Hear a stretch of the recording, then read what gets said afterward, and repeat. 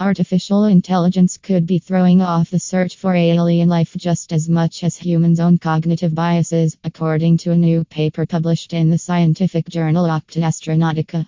When a neural network was shown an image from a crater on the dwarf planet Ceres, it identified curious patterns, including both the square, which people also saw, and a triangle.